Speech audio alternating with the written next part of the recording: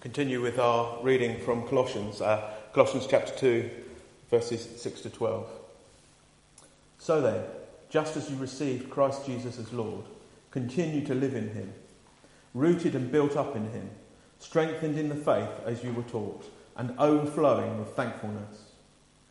See to it that no one takes you captive through hollow and deceptive philosophy, which depend on human tradition and the basic principles of the world, rather than on Christ. For in Christ all the fullness of the deity lives in bodily form, and you have been given fullness in Christ, who is the head over every power and authority. In him you were also circumcised, in the putting off of the sinful nature, not with the circumcision done by hands of men, but with the circumcision done by Christ, having been buried with him in baptism, and raised with him through faith in the power of God who raised him from the dead.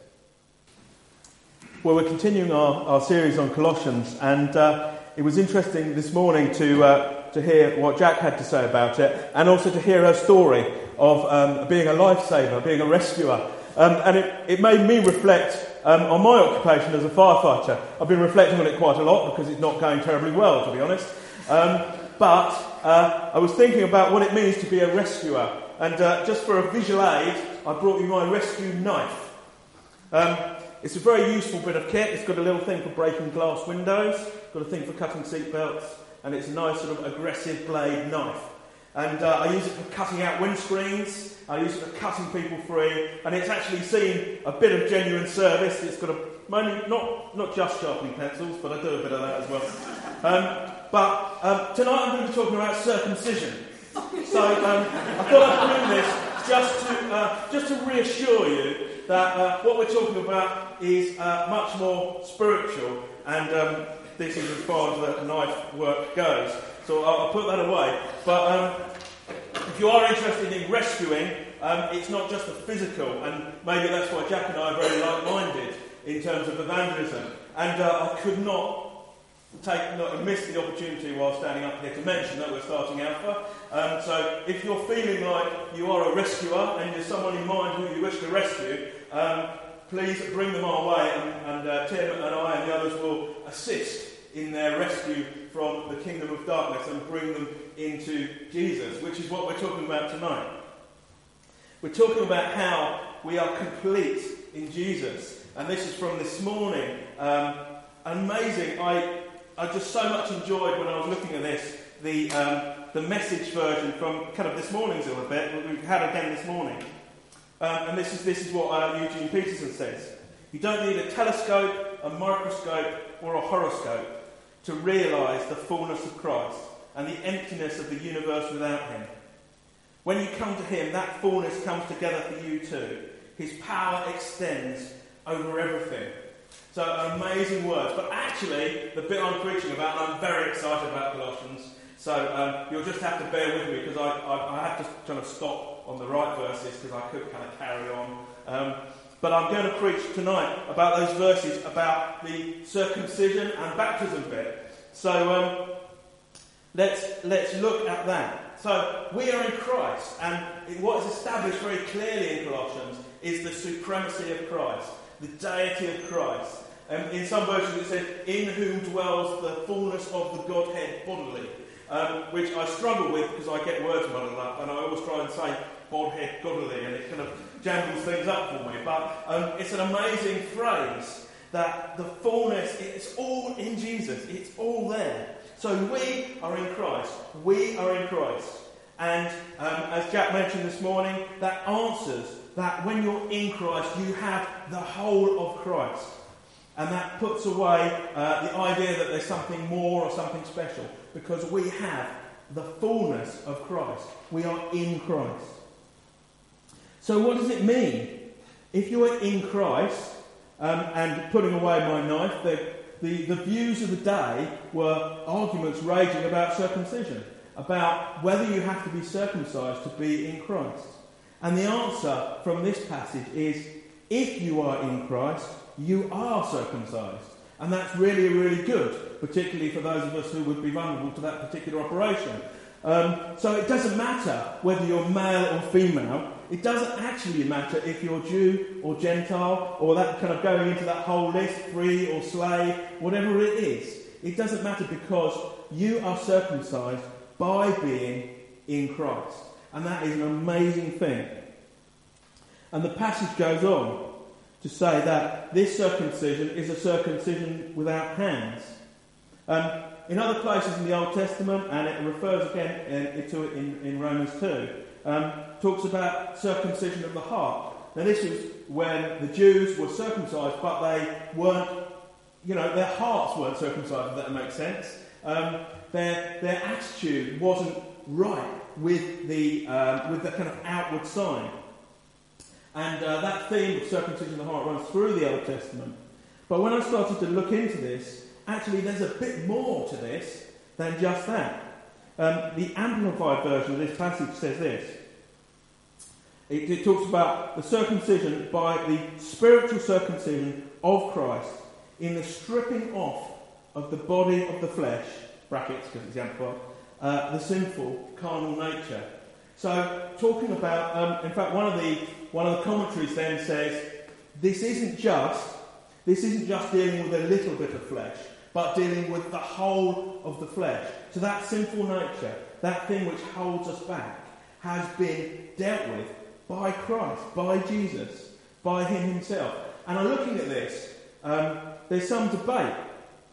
There's some debate as to whether this spiritual circumcision is baptism, or in my view, I think it is salvation, because there's actually, this is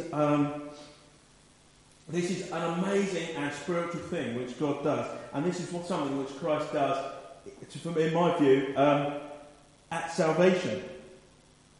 And then we move on. That after that amazing thing has happened, after that circumcision has brought us into God's family, we are buried and resurrected with Christ. So in baptism we are buried and we are resurrected with him. So we have Jesus has dealt for us with all of those things which stand against us. The unholiness and the difficulty of our sinful nature. The problem of our sin that we have committed. And raised us to life in him.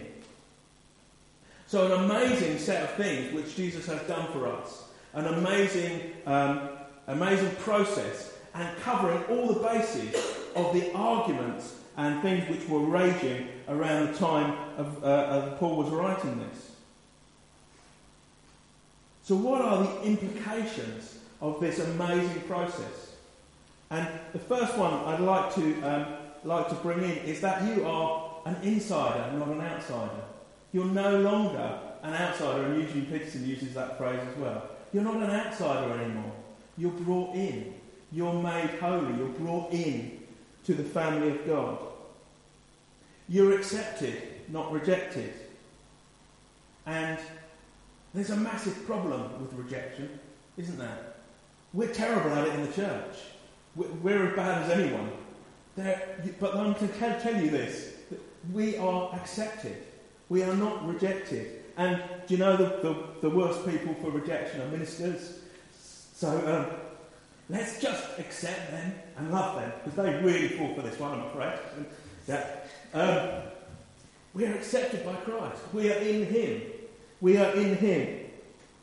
And I just, if you're feeling that you're rejected, or that you don't fit, or any of those feelings which afflict Christians so much, we need to know that we are accepted. We are accepted by him. We are brought in to Christ Jesus. We are brought in to that amazing process which he's done through what he's done on the cross. But more than that, we are accepted into the family. Circumcision obviously is a sign that you're a Jew. That is what it's about. It's about recognising that covenant, that relationship between God and Abraham. And do you know what? This passage says you are part of that. Now, I'm not going to go into a kind of replacement theology stuff. We don't replace the Jews, but we're part of that. We're part of God's amazing plan. We're part of the family. And we're also accepted in a community. We are brought in, not through special rituals, not through special knowledge, but we are brought in to be part of a family. And also, just as a kind of point for us as a church now, that means that we're accepted within this community as well. Those who are in Christ, those who've gone through all that amazing stuff with Jesus, the spiritual circumcision, the death and resurrection. So if people are like that, why don't we have barriers for them? Why do we have the way we do things and, that person doesn't quite fit? We really shouldn't. We really shouldn't, because they are just the culture of church. And I'm not a great fan of the culture of church, even though we all fall for it from time to time. We need to be accepting. We are accepted, and we need to accept others. There's some very leery people out there. I met one of them in the week. Amazing guy. But, you'll meet him. He's a good one. Facial tattoos. Swastikas all over his arms, Lovely, lovely guy. God saved him gloriously. But, he looks a bit scary. But what a great guy. So we need to break that down for other people as well, because we're accepted into the family. We are part of this amazing thing which God has done. So we're insiders and we're accepted. And that acceptance, that process, these things which Jesus has done for us on the cross, mean that we are able to be in the holy place. We are able to be where God is. The holy place, and it's in Ezekiel, talks about the holy place not being acceptable, and how at the time the holy place, the Holy of Holies, was defiled by people who hadn't been circumcised. And that was terrible. We don't have to worry about that. You're in. You've been circumcised. Okay? You've died. You've been raised. You are now in a state that you are acceptable before God. And that is awesome and amazing to think that us lot, we know what we're like. We can be accepted and we can stand in God's holy place. We've been made alive with Christ. And I often make reference to the Wesley hymn, which says, "Bold I approach the eternal throne." It's not, I have to wait around and maybe I'll get in. It's not like that. You are secure. You are accepted. You are forgiven, which means that we can go into the holiest place of all, the presence of God himself. So what are we going to do with these implications? Well, the implications are of acceptance and love and being brought into God's family. The ability to be where God is. We are now complete in Jesus Christ. And as Colossians goes on, it really talks about living in that liberty. We had a little bit about Acts, and I would always put this in, what we're going to repent and be baptised. First thing, receive this gift and tell others about it. And let us now live like the Christians who are free. Jesus says, I came to give you life and life abundantly. Let us live like that. Let us not be judged or put down or told that we're not doing it right. Any of that. Because Jesus himself has made us alive. We're made alive in Christ. Our relationship with him is so solid and secure that all these things which are going on around Colossae, the words and the philosophies, and that you've got to do it like this, and no, you didn't do that right, all of that has stripped away. So let us live like that. And as we come to communion together, let's remember that, and let's kind of commune with Jesus Christ himself, be in his presence. That's what I would encourage you to do. And let us look at how we can live as we go forward with Colossians over the next few weeks. Amen.